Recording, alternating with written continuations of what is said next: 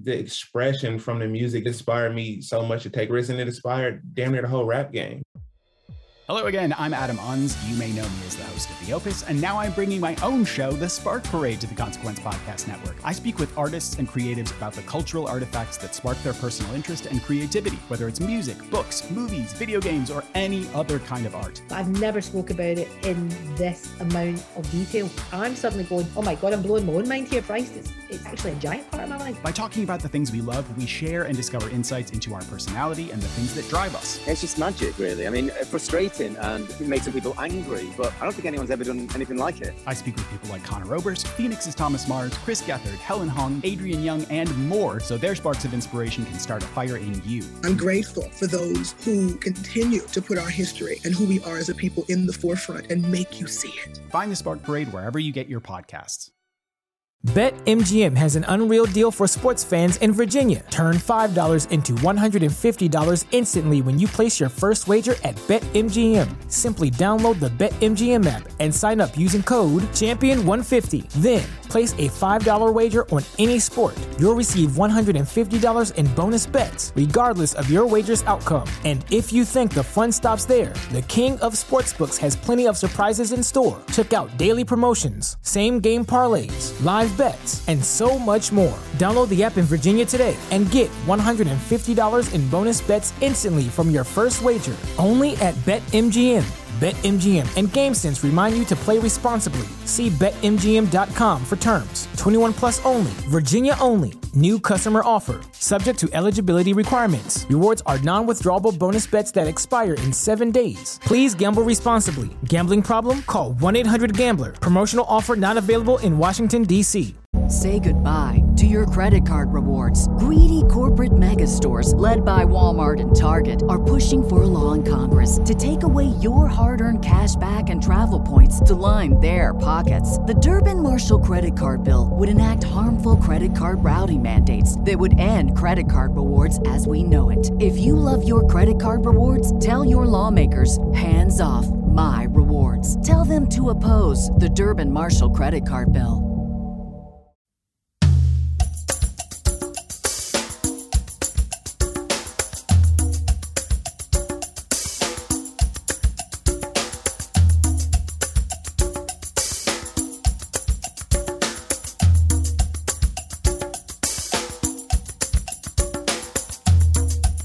What's up, everyone? Welcome into the Modern Drummer Podcast. This is episode 135. Hope you guys are all doing absolutely fantastic. We've got a ton of stuff to talk about. After Mike and I get all caught up, we'll talk about how to compose a drum solo. Our featured artist this time is none other than Tim Alexander. In our gear review section, we'll be checking out a Doc Sweeney Blue Tiger Ash drum set. We'll get to a bunch of your listener questions, and as always, we'll give you our picks of the week. So let's get started. Man, even my count-in is lethargic today. Dude, you're going to have to carry this one, bro. I don't know what's going on. What, you got a snowstorm over there? What's up? We did have a little snow for the first time since I was a kid. It lasted for about 8 seconds. No, it's been raining nonstop. This is how England feels all the time. It's just gray. Oh, Nothing against you, England. Can you hear my tiny little violin? I know, I shouldn't complain because it's raining and it's still 68, but still, it's just gray. I'm so used to blue skies. Anyways, moving on. I'm good. Moving on. I don't want to tell you about you whiny little beach ball. Yeah, so everything's good. How about that opening groove? Who was that? That was Mike Malone, and it was, what did he say? That was inspired by some Stanton Moore beats I've heard over the years. It didn't sound like Stanton Moore to me. It sounded like just like funky good time. It sounded cool, and I think he recorded that percussion. I thought, he just played to a loop, and then as I read more and more about what he did, I think he tracked the percussion too. Yeah, so what do you use? A new classic kit with a 20-inch kick, 12, 14-inch toms, 13-inch Oliver Drum Company, walnut snare. Don't know that company. Have to check them out. Bosphorus cymbals. Yeah, he's using Stanton Moore's groove hats, a gold crash, traditional ride. He added congas, tambourine, cowbell. Cool. I mean, that was a really clean sounding intro. No, that if we were doing a contest for our final intro, that's in the top 5. That's in the top 5 because it's just nice to talk over. You know, it's like, oh, cool, thank you. You're setting the groove. You're playing better than either Mike or I, so that's great. And we'll just leave it at that. And he did say that he was sipping on a little bit of Bigelow pomegranate green tea while recording that. So that makes me think he might be from Europe, because Bigelow's a big European tea company. They're not that big here. Yeah, I mean, they're definitely here in the States, but they're much bigger over there. But who knows? Maybe he's just, that's how he rolls. He wants to feel a little British while he does his grooves for us. You know, it's funny. Either way, when I hear a Bigelow tea, I think of Imus in the Morning, because that was always one of his sponsors. Bigelow tea and Pierce Boilers or something like that. Oh, my God. Dude. So East Coast. I can't even handle it. Oh my goodness, bro. Okay. You know, I obsess a little. Like when I get into something, I get in. Yeah. Right. As we all should. It's definitely detrimental to my health, but whatever. Things happen. So, by the way, can we just talk about the fact that I haven't had a health scare in like 100 episodes? I'm due for a good pass out face into the floor. Let's not have that. Let's knock on the wood. Right. Knocking on the wood. So my obsession lately has been color grading, but to like a debilitating point that I can't film anything because I spend, from the second I wake up, I go film myself in front of my snare wall. And then it all of a sudden is midnight, and all I've done is sit at a computer and work on color grading and skin tones and putting in thousands of hours to make it look like I put in 0 hours. Isn't that is so hard to do? Part? I mean, I've contemplated putting up a raw version of one of my Instagram videos just to kind of show, like, this is what it looks like. And right, this is what I started with. Yeah, like orange and everything is just really terrible. Yeah.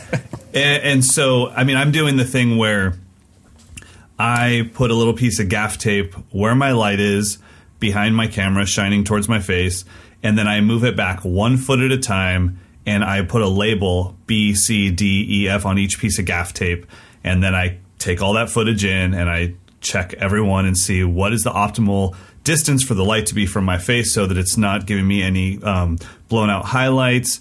Having better cameras is like having better microphones. It shows everything. Yeah, it's like when HD TV became a thing, and like, wow, everyone looks really ugly on TV now. I'd be way better off just shooting everything with my iPhone.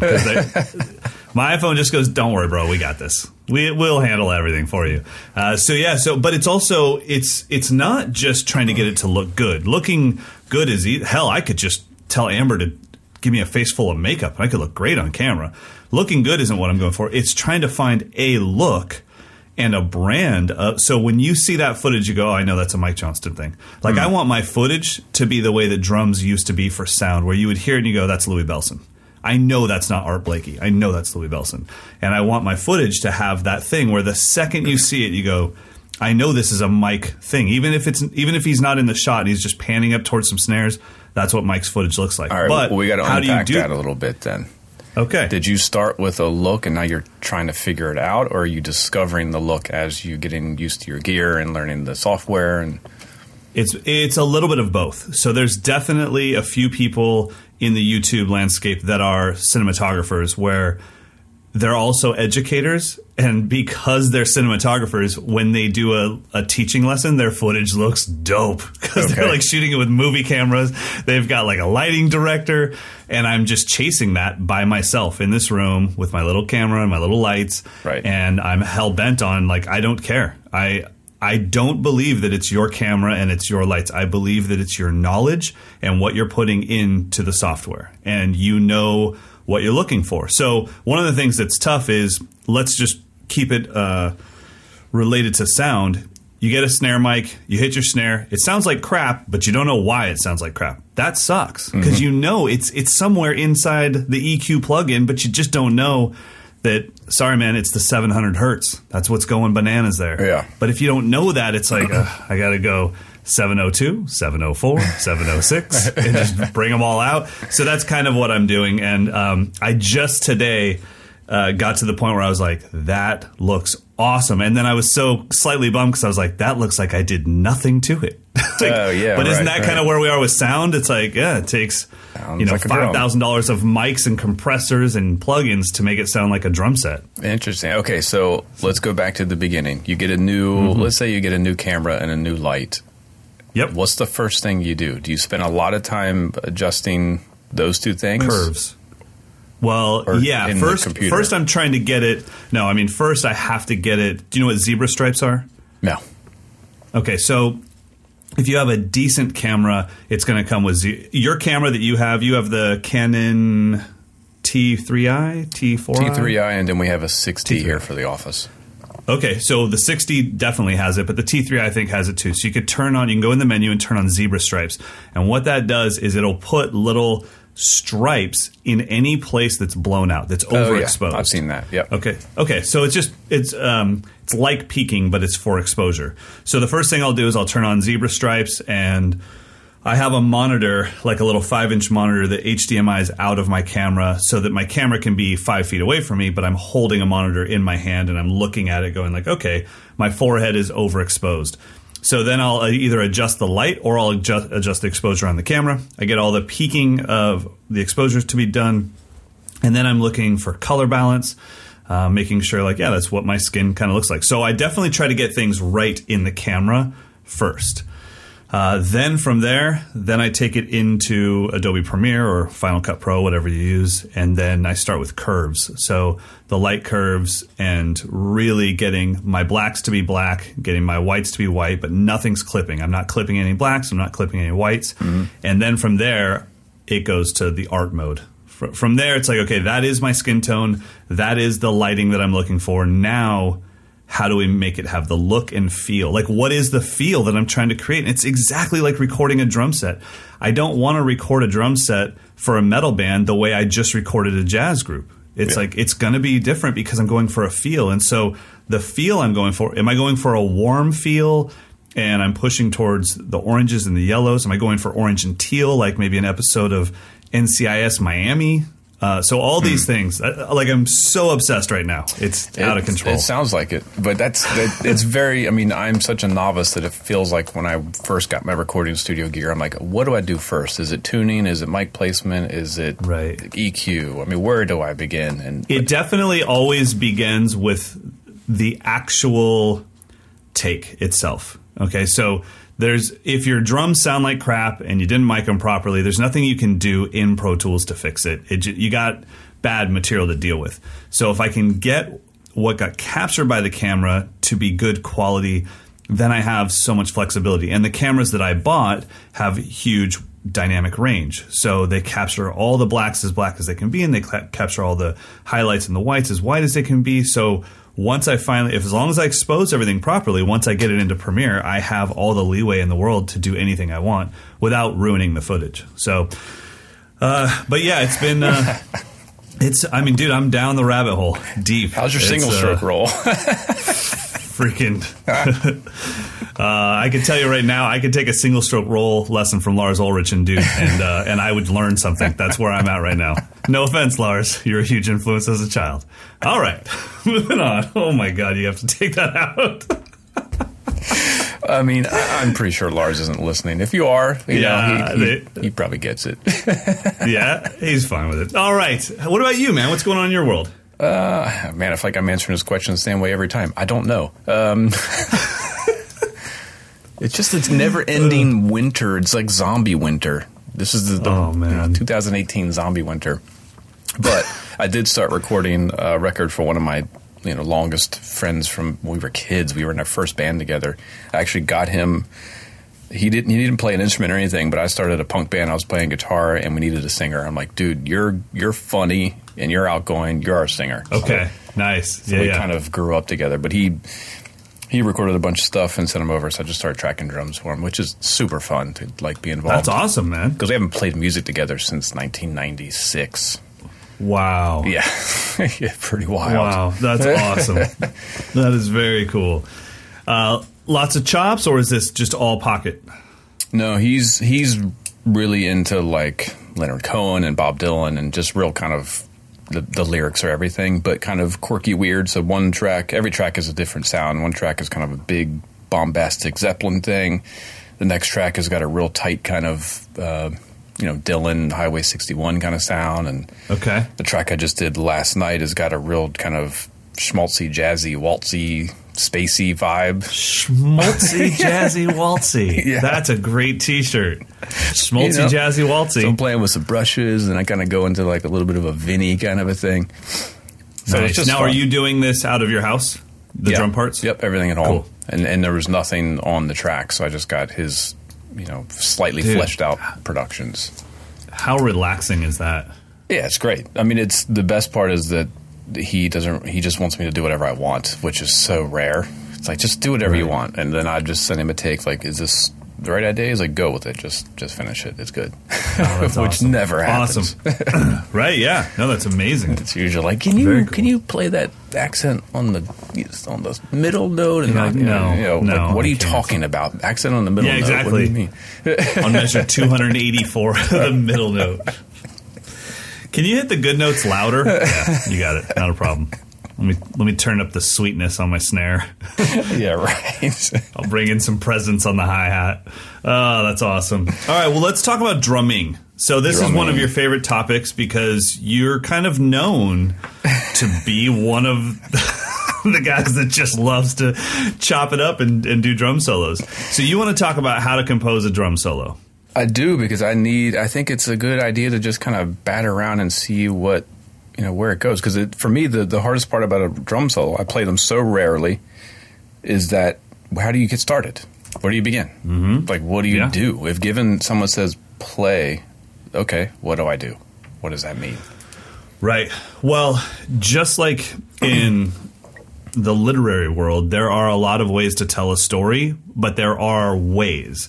And so some people will start at the end, and then you're asking the question in the very beginning, what the hell led up to this? And then you lead up to it. Some people do the complete opposite. So in drumming, there are different ways to tell a story, or in soloing for sure. And so I think that for the first thing you have to do is decide, what kind of solos do you like? Do you like where the drummer just sits down, starts tapping, and eventually is blazing, and then they just say, yeah, there you go. There's a snapshot of where I'm at in my drumming right now. And I think that there are times where I would love to see Vinny do that. I don't need him to compose a solo for me. It's like, can you just play drums, man? I would love to see I want to be in your practice space with you. That's what I want. And I think you bringing up Vinny is a good point, at least for those of us of our generation. Like when Weckl and Dennis and Vinny were the guys playing all the drum solos, I had this false image in my mind that a drum solo meant you had to be a virtuoso. You had to do something physically and conceptually out of this world in order for to be a drum solo, which is what created the anxiety of, well, I can't do hand-foot singles like Vinny, but yet I'm going to do a drum solo, and I have to do that in there at some point, and I'm probably going to eat it. Yeah. There was definitely a feeling of, okay, well, this has to be in there, and I have to eventually hit this firework moment and this firework moment. Yeah, which I don't. Before Vinny and all that, there was like, okay, well, eventually I have to go into my Bonham triplets, if you're doing 80s stuff. Yeah. And I have to do my right-left kick at 300 miles an hour for a long time. Yeah, that's the thing for me is the physical side of it became so important. Like, I honestly don't know that I've heard a rock drum solo that I really enjoyed. It's impressive sometimes, but I don't get blown away by a solo where someone just shows me how physically adept they are on the instrument. Right. But I think that's why we have so many different types of drum solos, is because obviously, you and I are standing in the back of the room with our arms folded like little cool kids, and everyone's losing their mind. Yeah, and I don't get over Bobby Rock, right? And we're like, I don't get it. And it's like, okay, well, they do. So this is clearly he's doing it right for them. Yeah. And so I think that figuring out and having a couple drum solo people that you look to is important. I think. What's funny is I reference this so much, but God, it was such a mess. It clearly had such a huge impact on me. That Modern Drummer Festival, the one with Tony and Virgil and Horacio, also had Bill Stewart. Yeah. And that changed my whole mindset on what a drum solo could be, because when Tony played, I was like, okay, I can't do any of that. Then Same with when Virgil played. That was what we always thought a drum solo was. Just insane virtuosity. No one physically can do this. Yeah. I don't have enough years on this earth to be able to do that. And then Bill played, and I thought, wait a minute, I like that way more, and I think I could actually do that. Mm-hmm. Or I could do what he did with my drumming. And that's, I think, the connection is, figuring out, can you get the point across that this person got across with what you currently have? Another drum solo that I love, and this will get us going down the idea of conceptualizing a drum solo, would be the guy that we talk about, Dave DiCenzo. Oh, yeah, yeah. Okay, so there was a bit of a theme there as far as he kept coming back to the left foot cowbell polyrhythmic thing. He had the crowd clapping in the beginning, so he clearly knew how he was going to start. He must have said to himself, I'm going to have them clap on 2 and 4. Yeah, and I'll go from there. Right. And then I'm going to hit these things because these are my things. These are the things I do. I think that's another thing, too, is are you putting your Vinnies and your Weckelisms in there? Or why not put the Mike Dawsonisms in there? Exactly. You have them.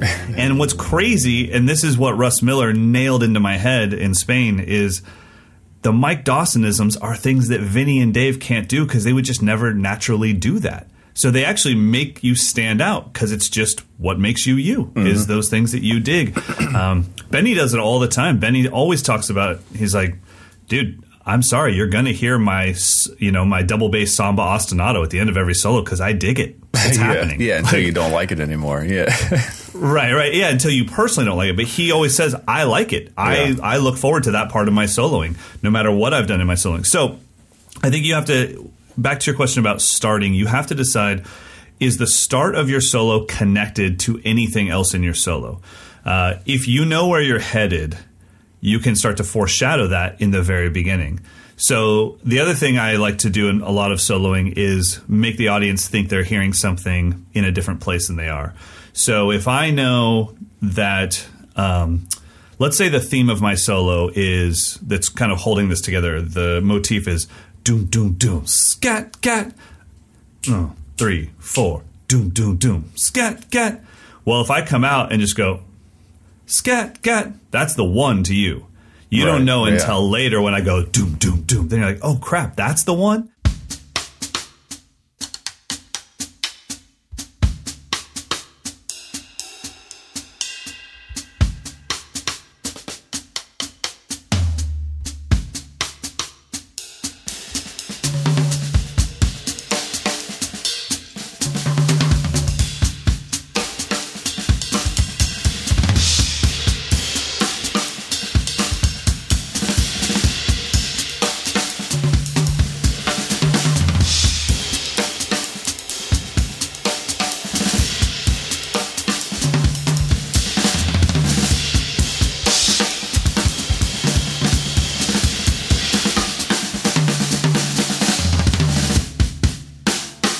So things like that. But if I know that I'm trying to eventually get to doom, doom, doom, scat, got, improvise, improvise, doom, doom, improvise, doom, doom, doom, so scat, get, boom, boom, boom.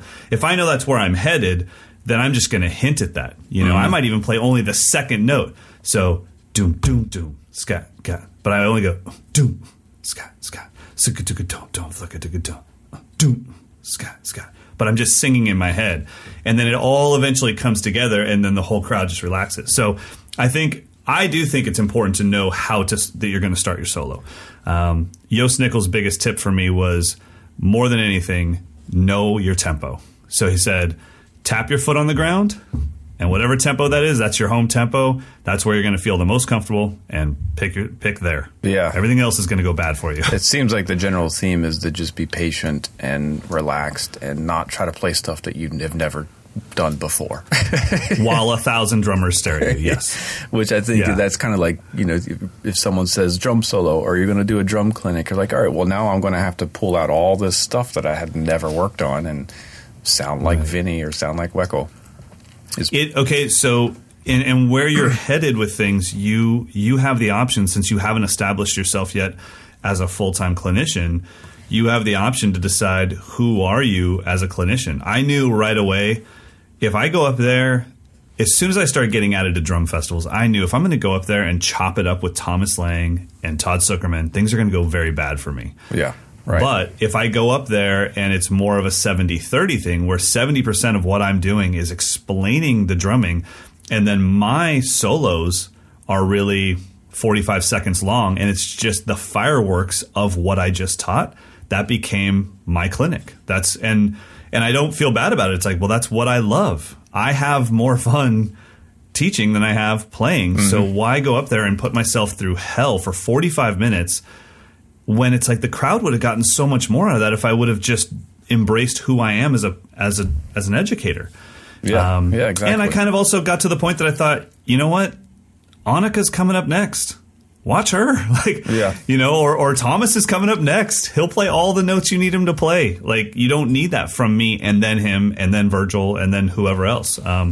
So I think figuring out who you are and what you want to get across and what you find to be valuable and how it differentiates between you and the other clinicians that you would be compared to is really important. But sticking to the solo theme, if you were to play a solo, I think having a tempo in mind is important.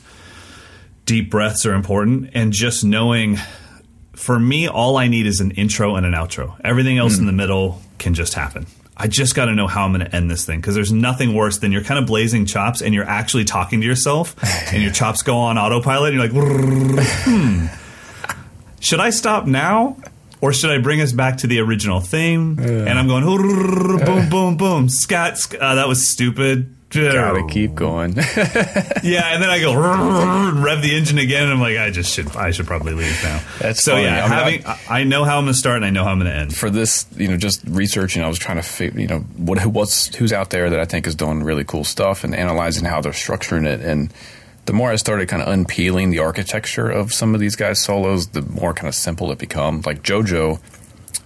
One of his videos, I think it's on Vic Firth. He's just playing beats from Nerve tunes. And that's his solo. Like, he's just going from one tune to the next. But if you didn't know that, you'd be like, wow, he's just kind of improvising these really wicked beats. But it's literally lifted from one of the EPs. It's just the parts from the songs, which was cool. And then Keith Carlock's another one that I thought he just plays grooves, but then just kind of evolves them slightly. And then 25 minutes later, you're like, damn, that was an amazing drum solo. But he just played grooves. He didn't really go outside of that. If you think about it, because I know you've actually worked on your kind of Keith Carlock lick, right? Right? So that's what, at least coming from, and now I've never talked to Keith. I'm looking forward to teaching with him in Ireland, but I've never talked to him. But when I watch him, I recognize that from my playing and go, oh, that's his reset. That's actually not a chop for him. That's a mindless chop that allows him to go, where do I want to go next? And while he's blazing that lick that's blowing everybody's mind, he's free to think, like, I think I'll bring the tempo down. We haven't done anything down lately, And that's, I just know those chops. I have what I call my get out of jail free chops. And if I'm in trouble, I just go to these chops that it's like, okay, this is super impressive to a drummer, but I've done this so many millions of times, it's taking zero mental power. So it's actually a vacation. And now I'm going to, while this is on autopilot, I'm going to think like, man, this has been really busy. Let me go to let him breathe for a second. Yeah. And I think that's probably the biggest lesson I got from Benny. We did his very first camp in America was here at the Mike Susslin's facility, and it wasn't a co-camp. It was his camp. I just was kind of here opening the door, closing the door, locking the place up. But I definitely was here through the whole thing because we were just becoming friends, and I was a huge fan of him. Anyways, one of the things I really got out of watching him play and talking to him every night was that he just pays attention to what he's been playing. So he knows, like, it's been really busy, I'm going to bring it down. Or it's been really loud, let me get quiet. And I would say that Benny is the king of contrast. There's never just this, like, monotone thing happening in Benny's soloings. There's so much contrast. And it's because he's cognizant of that as it's happening. Did I use that word right? Cognizant? That's the biggest word I've used today, and I'm pretty sure I used it incorrectly. Now, he's conscious? What do you feel about tempo shifts? Because I feel like That's another spot where you can sound really amateur, or you can be really cool. But I've seen both. I've seen like really awesome solos where they just shift to another tempo with no sense of reasoning, but it's just a really nice contrast. Whereas JP Bouvet is the king of that, man. Who? JP Bouvet. Okay. But does he foreshadow it, or does he just go to a different tempo? Yeah. Nope. He just and that's, I think, soloing.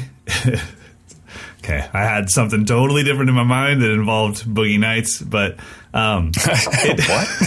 Yeah, I was just thinking, there's just moments in life where no matter what the outcome is, as long as you do it with 100% confidence, everyone buys in. I have no idea where I was going with that, but it's just kind of like, just confidence is the key. And when JP makes the shift from blazing to, and you and I are not talking about halftime and cut time. We're talking about literally just, I just dropped 30 BPM because I did. Yeah, like a totally different scene. It's like you just changed the channel to something else. Yep. And when he does it with so much confidence, and he doesn't look up for your approval as an audience. Everyone buys in. Brian Blade does it, and it's just one of those things. And obviously Keith does it as good as anyone in the world. And someone who I have to admit I'm not a huge fan of or have been influenced by, but most drummers is Neil Peart. And the way he structures his solos, it's like he just goes from, here's one solo, and now I'm going to hit a gong, and now I'm going to play something completely different, and now I'm going to hit another gong, and now I'm going to play something completely. But it's kind of brilliant in its simplicity. It works, but I think, and no, I've never done a tempo change that wasn't foreshadowed and related metrically to what was playing. So I've done lots of things where I was foreshadowing every third 16th note. That eventually became my new quarter note, and now we are in a much faster pulse. I was accentuating every fourth, eighth note triplet, and that became our new slower tempo. Mm-hmm. So I've done that, but I've never done the thing where I'm just kind of ripping, and then I go, you know what? How about slower than this? Flatadum. And that's usually what happens. It's flatadum. Cat. And I'm like, dude, did you just decide to do that? But when people do it with confidence, it totally works. And then, once again, the Dave DiCenzo is a version of him foreshadowing it. He's hitting every third 16th note on his left foot cowbell, and then that becomes his new quarter note or eighth note, whatever he decides. So, which takes way much more practice than just saying, I'm going to play samba for a while, and then I'm going to play slow funk, and then I'm going to play double bass. Right. But those could be just as effective, though. Those are things where, as an audience member, you have to think of what somebody wants out of you, meaning what do they like in your drumming? And I think that that's important, is hitting the scenes that people are fans of. So let's name a drummer, any drummer in the world that you think I would know. Like know personally? No, or just know the drumming of. Weckl. Okay, so Dave Weckl.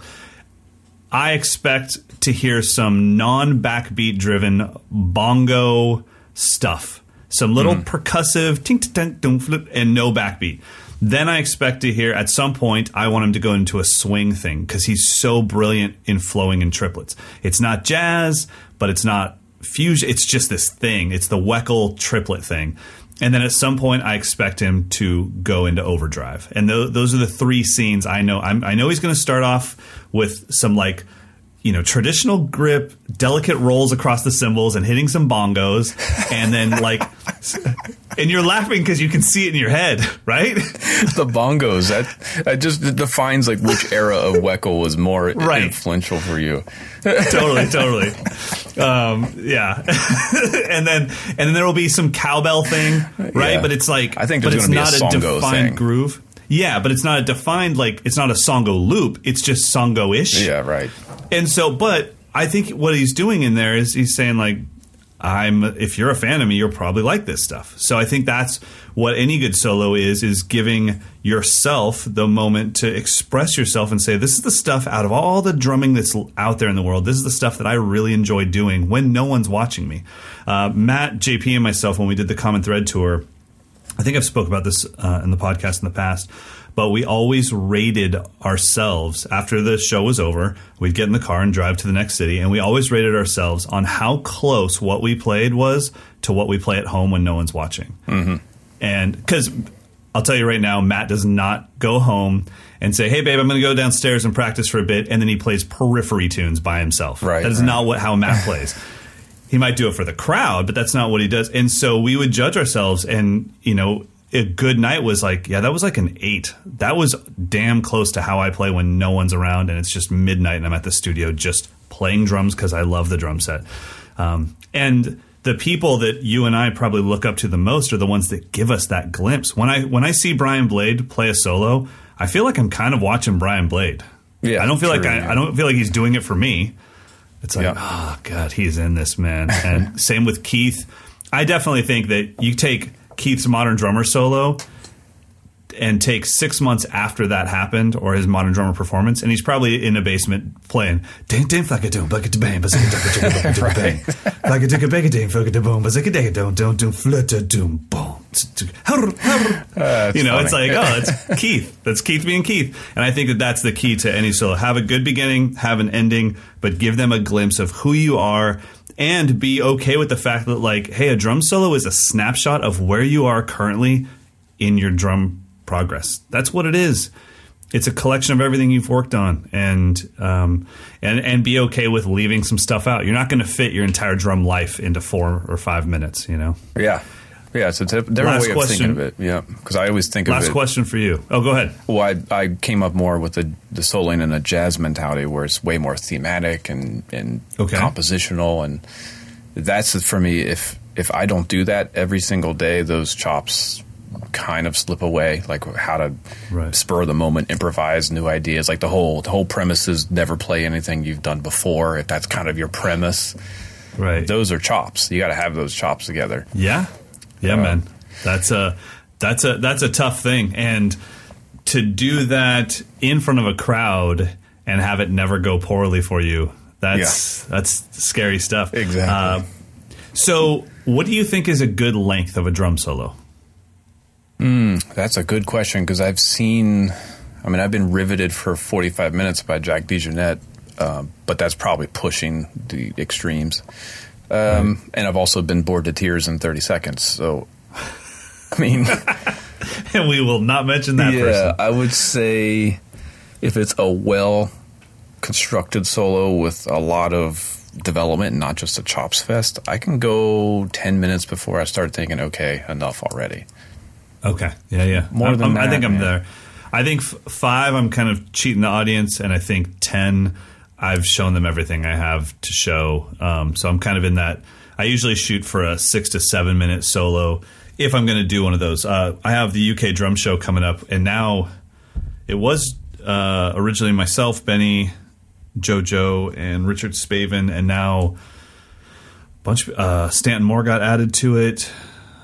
Somebody else. There's quite a few people. So, and I know the day that I'm on, and I know the lineup, and I've already made the decision I won't be playing a solo because there's just not enough time. I want to play tracks and explain the choices in those tracks because I finally have a band to play to. Yeah, right. And we have songs that nobody's ever heard that we're recording now. So I kind of made the decision, like, I don't think you need a 7-minute drum solo from me. I can give you more value if I don't do that. That 7 minutes can be the time that I walk to the front of the stage with a practice pad and really teach you something that matters to me that might change how you view everything about drums on the way home. If I can do that with those 7 minutes, I'm totally happy doing that. Well, to be continued. I think this is a good conversation because I think the drum solo is something that almost all of us fear because it's so rare. Unless you're just gifted on, like, you can just go out and perform and you're not afraid of failure. But it's such a rare thing. Well, what do you think about in the future having, like, 1 week is like my week and we drop a 4-minute drum solo into the podcast. The show? All right, let's do it. And then the next week is your week and it's a 4-minute drum solo into the show. I'm cool with that. Because if we do it in the same episode, then people compare us, and then all of a sudden the competition starts, and then you and I stop being friends, and I'm not having that. I'm not doing Gospel Chops 2018 with you. I'll just program a bunch of 64th notes. And All right, let's talk about our featured artist, because this is somebody that, holy hell, this cat had an influence on you and me and everyone in our age group. Tim Alexander, you probably know him from his band Primus, but Tim Alexander for me was Neil Peart for everyone else. And what I mean by that is I was just a little too young to be a part of the Rush thing. I kind of missed it, and everyone would tell me about it, but I just didn't get it. And then Tim came out and had a very similar drum set to Neil, at least for the time being. Yeah. And I was like, oh, that's my Neil Peart. That is who I'm going to obsess over, and I'm going to buy his gear because he plays it, and I have to get a China because it's on Jerry Was a Race Car Driver. And right, and I have to get a double bass pedal, which I couldn't afford, so I learned all my little single-footed chops because of Tim Alexander. So, I mean, his influence is just so massive, but it was really cool because I couldn't find anything, and I still can't. I take Tim Alexander, I go backwards, Neil Peart, I go to all the Fusion Cats, I go to all the, Chick Corea stuff, Return to Forever, I go to even Billy Cobham, and I don't hear a lot of Tim Alexander in the past. Yeah. Not really. He's like a mix of all that. Carl Palmer, Bill Bruford, Neil Peart, but, I hear some Stuart Copeland tuning in there. Yeah, Stuart Copeland, yeah. Like clean hi-hat stuff. I would say, and even though I think this came after him, it's such a weird comparison, but I hear like a lot of, if somebody said compare someone to Tim Alexander, I would compare Carter Beauford to him. Huh. Clean rolls, high-pitched rack tom, 8s and 10s, very, very sub kick, almost sampled, but it has the click and attack to it. And yeah, I mean, I don't know. I think that Tim Alexander was just somebody that just changed the game. I mean, were you in early on Primus? I guess it was the second full length, Sail in the Seas of Cheese. I got that. Mm-hmm. That was back in the day when I would just go to a record store and buy a cassette of a band that I'd heard of and have no idea what they sound like. I just heard about this band Primus and they were kind of funky. I'm like, all right, well, I love James Brown. Let me go buy a Primus tape. Right. And I got Sail in the Seas of Cheese, and I remember I was actually on one of my first dates as a 12 or 13-year-old. I remember putting it on and like, what in the world did I just buy? What is this music? This it was guy's so voice weird. is so weird. But it took maybe 2 or 3 listens of that tape to be like, okay, now I have to listen to this every day. They became my favorite band. And I definitely, like you, I forget how much his drumming, it kind of set the bar. Like it shaped me, and like Chad Smith, I could kind of understand right away. Dave Grohl, I could understand right away. I could kind of do what they do, not with the authority or the confidence, but I could do what they do, and it felt good to play to those records. But when I put the Primus tape on, I'm like, I can't do half of what this guy's doing. So it kind of set that level of like, okay, I got to go there. Whatever he's doing, I've got to figure out how he's doing that. I would say Tim caused so many drummers to come together because we had to go to each other's house. Whoever had the tape would go to somebody's house, and then we would sit there, and 3 of us would try to figure out, like, okay, what time signature is this even in? Yeah, right.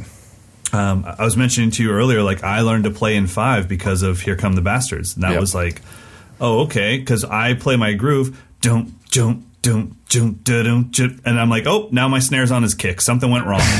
Right.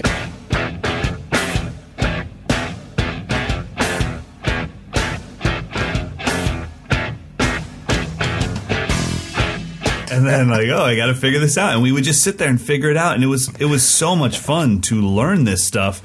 And then, it's like, wait, they're a trio? How do they sound so big? I mean, it was mind-blowing. But I definitely think that Tim is the one that changed so much of the drum industry. I mean, every era has somebody that causes young drummers or newer drummers to run out and buy stuff. And Tim invigorated the entire industry. Yeah, he was probably, exactly, because Grohl, it was just a 4-piece kit. Chad Smith, it was a 4 or 5-piece kit. General, who also was big. the Pearl Jam guy. The Pearl Jam guys Dave. definitely Splashes and China's became a thing. Right. But I think, but with Tim, it was like, I need an ice bell, I need a double pedal, I need a China, man. I need two hi-hats. Right. I need and then all of a sudden it was like, okay, well, I have band practice tomorrow. I need to bring a new sound rather than a new drum. I want to bring a sound that they go, what is that? And it's like, oh, these are called ribbon crashers. Right. Or whatever it was, And I remember that he was a big part of that. And I did a clinic with him in Seattle along with Thomas Lang and a few others, and or a festival. And just getting to shake his hand and be like, hey, man, like, I'm sure you hear this every single day, but I can't not say it. Like, you were just such a huge inspiration to me. And then we were all on stage together, and then they say, and Tim Alexander, and then he plays, and he's like 3 feet away from me, and I'm sitting on my kit, and I'm just going like, oh, let me jump in with you, bro. Like, I know that one. I know that groove. And he's still, I mean, his touch is still there. Like, that was another thing. You talked so much about it with Steve Jordan, but he just had a Tama kit. It wasn't anything special, but as soon as he played it, it was like, that sounds like Tim Alexander. And it wouldn't have sounded like that if I played it or if T. Lang played it or whoever. But when he played it, he had that touch, man. So were you telling me, so Primus is back together? Are they as the original trio? Yeah, as far as I know, they're playing some shows. I don't know. Awesome. I could be completely wrong, but I know they were doing like a tour last year, and we caught up with him for a short story in the April issue. He kind of talked about everything, about coming back into the band, all the health things he had to deal with, auditioning. And is he healthy now? Yeah, apparently. Awesome. Yeah. Awesome. He's into it. So, did you know he was the first drummer in A Perfect Circle? That's something I had forgotten. Before Josh Freese. Right. I think I probably knew that, but I mean, when the first album came out, that was Josh Freese, right? Well, Tim's on the opening song. He's on the opening cut, The Hollow, which is he really? Doesn't sound like Tim Alexander at all. It sounds like Josh Freese, which I think is super cool. You hear that song, you're like, yeah, Josh sounds great, and it's Tim.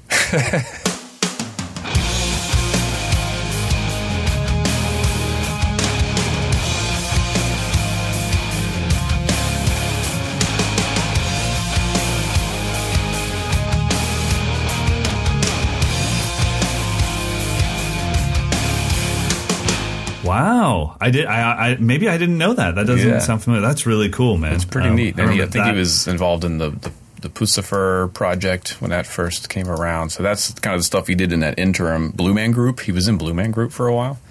Sounds about right. I could totally see that. Doesn't even have to shave his head. He's set. Yeah, so he's all good to go. Let's go through our favorite Primus drum parts. What do you got? Number one. Oh God.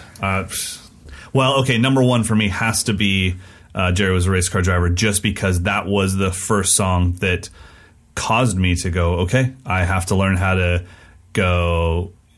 Yeah, those fast triplets. Yep. Yeah, right? Dang, dang, dang, dang, dang, dang,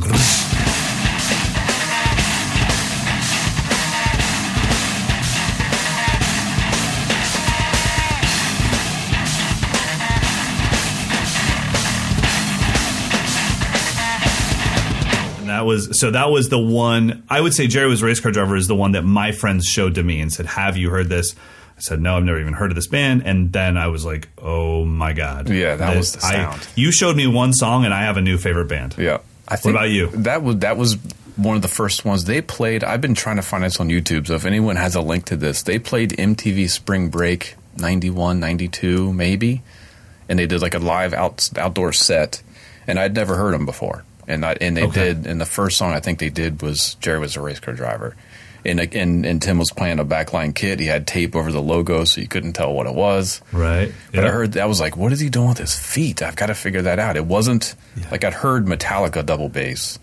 But for me, this was something like, different. Yeah, I've never heard that. And I immediately saved up all my, my lawn mowing money and got a really cheap double pedal that never worked right. Nice.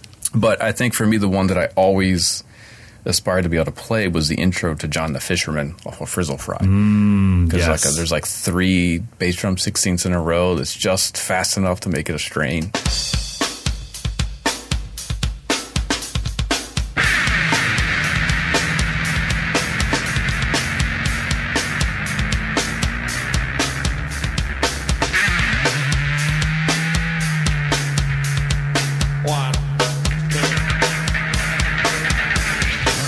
You know, I got to say, too, talking about his drum parts, is that his tuning and Les's bass tone, they went so hand in hand that we, as young drummers, couldn't figure out what was bass and what was drums.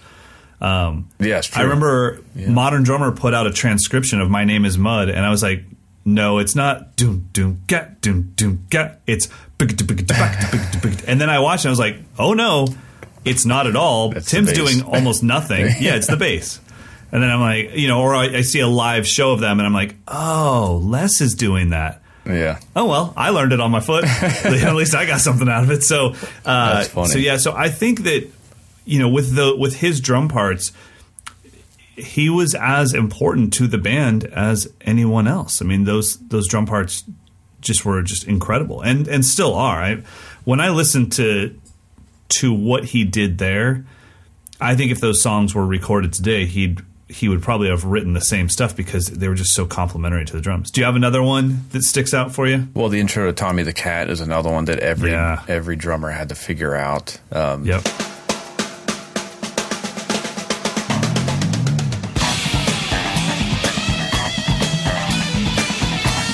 My Name is Mud is one that like all my non-drummer friends wanted to be able to play. They were like, show me how to play My Name is Mud, because at the end he does do the double kick thing. Like, he does it, right? Yeah, like, all right, here's that. So that became just the thing that every guitarist and just, you know, show me My Name is Mud. That was the thing. Yep.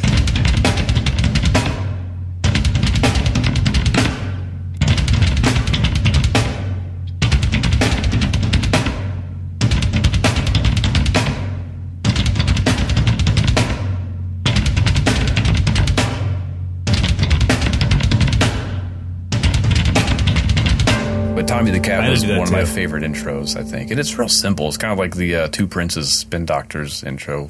They're really not that difficult, but as soon as you hear the first note, you're like, that's Tommy the Cat. Yeah. And just the tuning and the way they recorded drums at the time and just pushed them so far forward in the mix. It was such a cool thing. Yeah. Okay, so real quick, My Name is Mud. Mm-hmm. What is it? Is it eighth notes on his gong drum or floor tom and then the two triplets with the foot? Is it? I'm pretty sure like that's right it. Kick, Yep. right? I think that's what it is. Yep, pretty sure. Because I remember when I learned it the first time, I learned it as right, left, kick. Like Bonham triplets. And I was like, this is so easy. And then I saw him do it, and only his right hand was playing eighth notes. And I was like, oh, crap. Now I gotta practice my bass drum. I don't want to practice my bass drum. I'm very tired. So, like, man, he got me again. But he had like one of those big gong bass drums on its side. Yeah, and the gong drum. Yeah. I never had a gong drum, but I wanted one. Yeah, well, only because we couldn't afford them. And no one sold them. We didn't like, want it. Where the hell do you get a gong drum? That was the thing where you go to your music store and you tell the drum shop guy, I want to get a 22-inch gong drum. And he goes, okay, and he whips out this huge KHS catalog and flops it on the counter, and he's flipping. He's like, that'll be $1,500. Yeah. I'm like, wait, my whole drum set was $400. How was that one drum $1,500? I was like, yeah, I'm good. I'll figure it out. I'll just get another floor tom. Maybe at some point the school will just forget that I borrowed one of their drum sets, and I just keep that and take off one of the heads. All right, let's get into some gear review, dude. This is not your mama's snare drum or somebody's set of hi-hats. This is the craziest thing ever. This is the Doc Sweeney Blue Tiger drum set. Wow. Matching bass drum head. Watch out now. Yeah, the custom art. I mean, that kind of took the visual over the top. I think if it just had a white head or a black head, it would just look like a real stunning kind of sophisticated, not over the top looking kit. Because it's an ash. It has an ash. Actually, is it all ash? I don't remember. Yeah, it's steam bent ash. So you got that nice grain pattern of the ash on the outside and the inside. And the inside. Yep, gorgeous. And I don't know who's making steam bent kits. There's not a lot of them anymore. So Craviotto, full drum sets. Yeah. Doc Sweeney. Doc Sweeney. Who else? Who else is on steam bent kits? Is there anyone else? I don't know. I mean, it's such a difficult thing to bend 22-inch bass drum shells. Right. But these were amazing. They put out in my little studio. They just put out way too much sound for my for my room to handle. Like foam was falling off the walls, and it wasn't that they were loud. It was just like so much sound. It was just vibrating stuff. I could see your neighbors being like, "Hey, we usually don't complain, but what is going on over there?" Yeah, I mean, it was like driving a freaking Mack truck in my house. Okay, so what? Break down the kit for me. What'd you have size-wise? So this is the Blue Tiger drum set with steam bent ash shells. It was a 16 by 22 inch bass drum, which played even bigger than that. A 9 by 13 and 16 by 16 inch toms, and a matching 6.5 by 14 snare. Wow. Yeah, they were. Yeah, and they had the S hoops on them, which was kind of cool. I hadn't played a kit with S hoops on them before. He sent me a snare with one of those where they kind of curve in on themselves. Yeah, exactly. Yeah. They're kind of flat. Yep. So they're kind of like a hybrid, like the old Slingerland style roll in versus the die cast. Yeah. You know that if you're one of those drummers, well, if you can afford these drums, you're probably doing okay with sticks. But if you want to save some sticks, these hoops will do it for you. Yeah, they don't chop them up. They're just buttery. No, they are buttery. But you know what? Who knows? But I have them on one of the snares that he sent. They're awesome.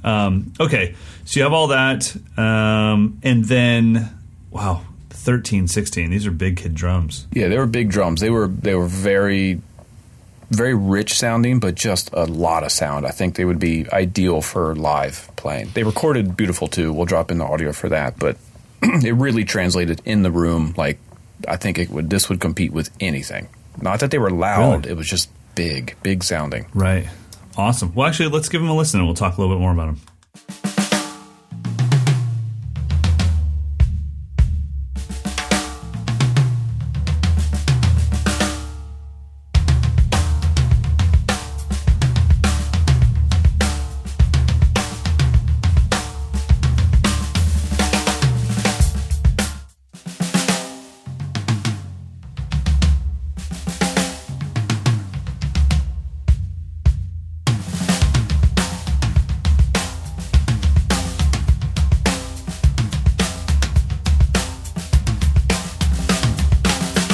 Super pure. Yeah, exactly. I think the S hoops help with that. They kind of focus it they kind of make them a little bit more focused without choking off the shell. Wow. Those sound fantastic through all the tuning ranges. They're just super pure. Yeah. Before we talk about the sound, I'm just now seeing one of the shots with an overhead angle. Yeah. Awesome choice on the bass drum hoops. Like they're still ash, they look like it, but they're darker stained. Yeah, it's like a darker blue. Yep. Man, that just looks super classy. Classy. Gives the drum just a little bit more dimension. I mean, honestly, they just, from what I can tell, you didn't have any gels on, did you? No. They had coated response 2 Aquarian heads. Yeah. So you had a Focus, or maybe Focus X or something on the snare. But either way, whatever you had, I mean, they just sound super pure. Yep. Pure. There's no weird overtones. Pure, but not like...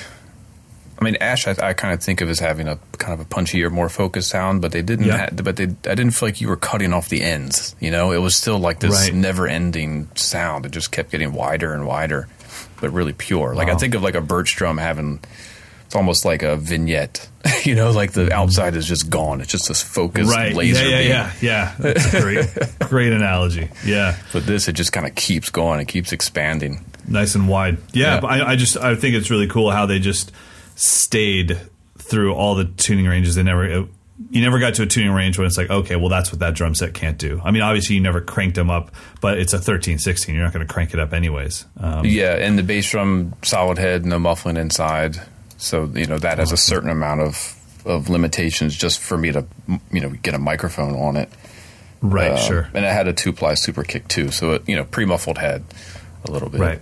Actually, very much. The super kick 2 is a 2-ply head, right, with a muffling ring? Yeah, 2-ply head with a muffle ring. So that's... pretty well muffled already. But not being able to get the microphone inside kind of limited some of the attack. But it's still there. I could hear it. And you had the rack tom on a snare stand? On a snare stand with the little booty shaker isolation things. Yeah, buddy. So Yeah, it buddy. didn't affect the resonance at all. No, it sounded fantastic. Definitely, if you guys haven't checked out Doc Sweeney, just check out what he's got, because the dude is a absolute stud when it comes to wood drums. He makes some of the most beautiful drums in the world. And his name is Steve, and we've talked a few times on the phone. I have 2 of his snares here, and they're both incredible. And I can't wait for our camps, because I want our students to experience, okay, here's my maple plied drum. Mm-hmm. Let's play that, get used to it. Now let's throw on a steam bent shell. Yeah. And just the fact that you could have an entire drum set that doesn't have a ton of layers of glue between all the plies, you're getting the most pure sound possible. Yeah, and I think it's one of those things, like I'm having a hard time describing what it is. It's just something you feel. You can just tell there's something there. I don't know if there's any words that will describe a ply shell versus a solid shell, but they're very different. They are, and I don't think they're relatable either to stave shells. When I play a stave snare, I can feel that that's different, but it's not like, oh yeah, stave and solid are the same. These steam bent shells are incredible, and like you said, I agree. As soon as I got the drum on my kit, I was like, wow, this is. I wanted to immediately say this is so much louder, but it's just more of everything. More. So it's so funny that I have all this access to this gear that if it was 15 years ago and I was still touring Mike Johnston, beating the crap out of everything. There's so much stuff I would love. It's like, like if Gretsch calls me and says, hey, do you want us to send you out the 14 by 19 bell brass floor tom snare? It's like, no, I don't. But at the time, maybe I would have. Now, the question is, which of those dimensions is the drum head? Right. It's a 19-inch drum head by 14 inches deep. Yeah. Oh, by the way, speaking of my touring days, I think we're about to blow up. I think Simon Says is back on top again, because they just put Beer Fest just hit Netflix, and we're in there for like 2 minutes. It's like they walk into Beer Fest in Germany or wherever it is, and right when they bust through the doors, Simon Says blazing for like 2 straight minutes. I've had so many people text me, they're like, dude, were you in the movie Beer Fest? Like, Beer Fest? I remember getting a check from my publishing company when that movie came out, and I called my singer, who I hadn't talked to in like a decade, and I'm like, why are we getting a check for playing a Beer Fest? Do we play Oktoberfest or something? I don't know. And he's like, dude, I think it's a movie. I'm like, what? We went and saw it. It was so bad we left right after the scene that we were in, and that was it. So reunion tours? I have a feeling imminent? Yeah. There's so many letters that we get in the mail about it. People, because our fans still write letters, so they don't email us. They're all 90. That's all good. No reunion tours, but it is funny to get emails. So if you want to see the worst movie in the world, do that. If you want to hear one of the best drum sets in the world, check out Doc Sweeney drums. Blue Tiger drum set with a bass drum head that I could have used at the time. Yeah, for sure. I would have crushed with that thing. The question is, where would you put the port in that head? Ooh, yeah, it's going to look like a mole on the tiger's face. I guess you just beauty mark. You got to get an internal mic for that one. Yeah, you probably have to. Either that, or you just have to go straight in the middle. I don't know. No, you can't mess with that. All right, let's get to some Q&A. This episode's gone off the rails. This is from Dominic. He says, my buddy has a Gretsch cymbal stand. Do you guys have info on when Gretsch made and stopped making hardware? Is his stand worth anything? And Gretsch had new hardware at NAMM this year. So they just this year are relaunching hardware. When did they stop selling it in the past? I have no idea. But yeah, there definitely was not Gretsch hardware for a long time, because their partnership with Gibraltar has been their hardware. Yeah, for a long time. That's always been the same company. Yeah. So I honestly didn't know they were releasing hardware. I did not go to NAMM this year. Yeah, but nice. I don't know. I mean, I have an old 60s Gretsch pedal, so yeah, I don't. And from my experience, old hardware is not really collectible. I think it's cool if you've got it, but I don't know that anyone's going to be like, oh, I got to get that Gretsch cymbal stand. Right. But yeah, they got new stuff, and it kind of looks like the old stuff. So you might want to check it out. It's pretty cool. That's cool. Yeah, I can't find it yet. I'm still just seeing everything as kind of Gibraltar, but I look forward to checking it out. Well, they definitely had it in NAMM. Well, I guess it'll come out sometime. Next. All right, next one's from Misha. What is your head combination for a Birch 12-inch rack tom and a 14-inch floor tom? Both batter and resonant, and they're going to be close mic'd. It just depends on the style of the music for me. Yeah. The classic recording custom sound was a pinstripe over an Ambassador, and that's a Birch shell. So if Both you're clear. if you're a fan of that 80s Steve Gadd sound, right? I don't know. Yeah, I just love the fact that he's just about to record his first album, and his biggest influence is Brian Blade, and he's like, yeah, I got these clear pinstripes. It's gonna be awesome. Mike Dawson told me to do it. Misha, we're just missing the part of what kind of music are you going to be playing with this, because your 12 and 14 Birch shell can kind of do anything. It just depends on what you're using. Those drums might actually be some of the most affected by drumhead choice in general. So you want a jazzy open sound, single ply coated. If you want a dense kind of thick sound, then Emperors or pinstripes. There you go. Pinstripes, yeah. All of them. They'll all sound good. How about that? Just order a tune bot with it. You'll be fine. Okay, this is from Patrick. Could you guys talk a bit about what kind of hand stretches you do to warm up before you play? I almost do none, because I just start on a pad very low key and chill, and then I just stay on it for like 20 or 30 minutes. So I probably do maybe a few hand stretches, like I would say a preacher stretch is my number one stretch. Put my hands together like I'm praying, and then the elbows come away from my body, and it just stretches out the forearms really well. And then I walk that all the way through the fingers, and then palms back together, and then I'm done. I might do that like right before I walk on stage, but honestly, because I don't really have any physical ailments in my hands or my arms, I just, I don't really do much. What about you? I just started, since I started, and actually part of his question I didn't answer was the single stroke exercise that I've been working on. It's actually in Bill Bachman's book, Stick Technique. It's the first full exercise in the single stroke world chapter. So you can check that out. But when I started working on that exercise, and I realized some days I could play better than others, and it's like, all right, what's going on? And I felt like my hands were stiff. So I have started stretching daily. And I found that in between each repetition of that exercise, if I stretch, I get a few extra BPM out of the next repetition.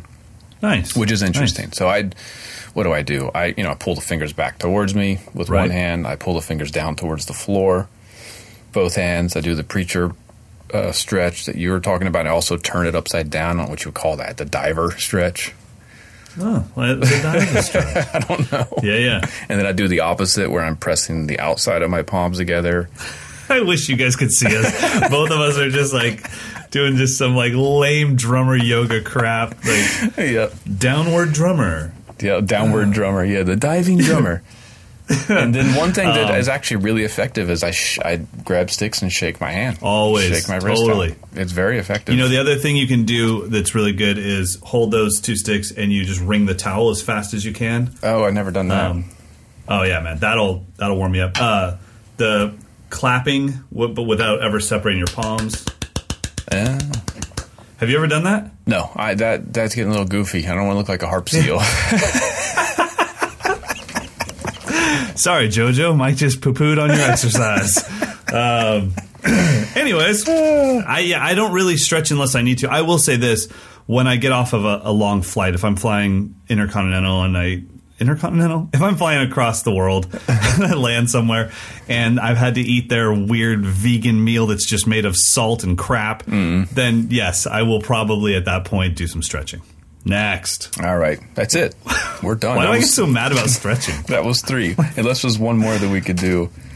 Nope, that was it. So we've got a bazillion more questions. I apologize for being delayed on some of them, but we'll probably do an all-question show very soon. But you can keep sending them in, mdinfo@moderndrummer.com. We have several audio questions. If we can get a couple more, then we'll do a whole segment of audio questions. That'd be awesome. That'd be great. It's time for Picks of the Week.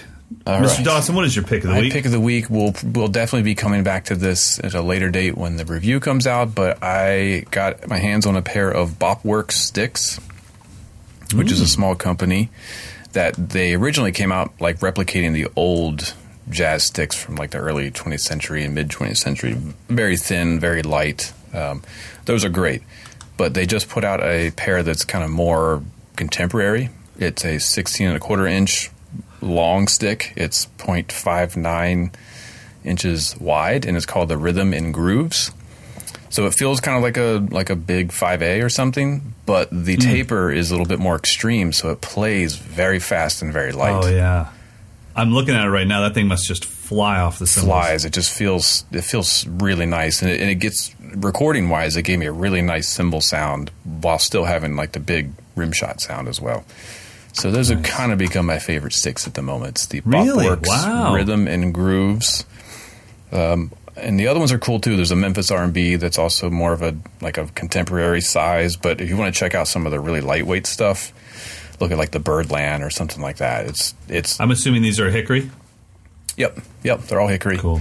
The Art Blakey signature stick is great, but yeah, the brushes, that was originally going to be my pick of the week. Again, we'll talk about all this stuff when we do the full review, cool. But the Rhythm and Grooves was the pair that I'm like, wow, I could, barring like modern rock or anything super aggressive, I could use these on anything. Very cool. Yeah, and they've got a great website. Check out bopworks.net. You can see everything there. You can see their prices there. It looks like you can buy direct from them because these are doesn't look like it's through $12 Shopatron or anything. Yep. Yeah. Fantastic. Awesome. My pick of the week is something similar as far as just a cool little drum product. And if you guys haven't checked out Cherry Hill Drums, it's a custom drum builder. And I believe he's actually here in California, in Southern California. So check out Cherry Hill Drums. The Instagram handle is @CherryHillDrums. And I've been a fan of his stuff for a long time. His snare drums are unbelievable. And I've just always liked his stuff. And I reached out to him and said, look, I'm looking for a small heirloom piece. He makes amazing hi-hat clutches that'll just blow your mind. It makes lots of little things. And I said, I'm looking for an heirloom piece, something that I'll have with me forever. And so he made me this antique bronze drum key that I am obsessed with. And if anyone comes to my camp and tries to put it in their pocket, there will be a moment that is awkward for all of us as I tackle you, because this is the kind of thing, like I'm going to hand this down to Jack at some point when he has a litter of puppies, and I'm going to say, give this to your son. Like this drum key will never make it into my back pocket to be lost, because it'll never leave my snare drum. It will always be. I'm obsessed with this thing. You might. Okay. All right. So let's do this. Can you and I have a wager? Today is March 22nd, 2018. Okay. All right. You set the date that you think I'll lose this by. Well, you've already got your new kit, so it won't be in that. When does your first camp? Okay, so first camp is at the end of April, so about a month. Okay. So do you think I can make it through camp season? So October 1st. If you're going to agree to leave it on your snare drum and not put it in a safe box somewhere. Yes, I agree. I agree that it's out. It'll be in every video that I make. You will see that thing on my snare. So can I get you to sign on for a bet and we'll let the listeners choose our punishments? I think you'll get through. I mean, the first few camps you'll be real careful. I think once you get cocky and you get about halfway through camp season, that sucker's gone. You know what's horrible is we already screwed it up, because our campers are the ones that listen to this podcast. They're gonna gank it because they're all on your side. You're not making them do double strokes all day long. They're gonna steal my key just so you can win the bet. I don't care. I'm eagle eye with that thing. So yeah, I say August, when you're starting to get like, okay, you're like, okay, I'm through the first half. I'm good. I'm coasting. I'm starting to get a little tired. Something's going to happen. The honeymoon phase with the key of destiny is over. Yeah. End of August. End of August. So let's say that for those of you out there that haven't learned this about me, I don't know my months. What's the one after August? September. Okay, so let's say September 1st. Dude, you know what? You got holes in your plan too, bro. All right? No one's as good at drums as you are without having some holes in life. And so I don't know my months. Big deal. All right, so we're saying September 1st, I have that drum key on my snare drum, and then the listeners get to choose the punishment. And obviously, we'll both agree on it. It can't be like shave off an eyebrow. Why don't we just define our own punishments for each other? Okay, I'm not scared. What's something that could potentially be... How about we get to choose the genre that the other drummer has to play a 3-minute drum solo on the show? Oh, I love it. I love it. Yes. All right. That is beautiful. Yes, the Mike Dawson 3-minute calypso solo. It's going to be killer. I was thinking blast beats for you. Oh, God. That would be terrible. I couldn't even play the damn groove. All right, it's on. I think we've lost all of our listeners. And then right about here, they all start to go together. Click, click, click, click. I'll start here. All right, everyone, have an amazing, amazing week. If you can, rate the podcast. We appreciate that. Write a review. Mike and I always read those and enjoy seeing what you guys have to say.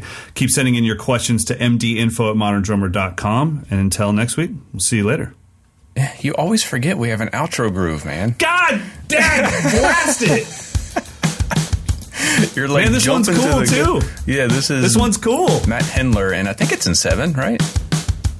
Did you hear it in 7? I felt it in 10. Like 1 2 3 1 2 3 1 2 1 2 1 2 3 1 2 3 1 2 1 2.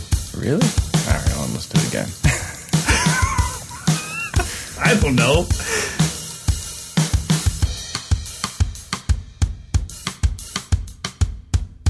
All right, so we're finally back from that break, and Matt just confused with his beat. It's in 13. I was originally hearing it in 7. Somehow. And I think I just misspoke because it's been an hour since I listened to it, but I was hearing it as 3 3 3 2 2. 1 2 3 1 2 3 1 2 3 1 2 1 2. All right, let's get out of here. Okay, I feel like we crushed it. Oh my God.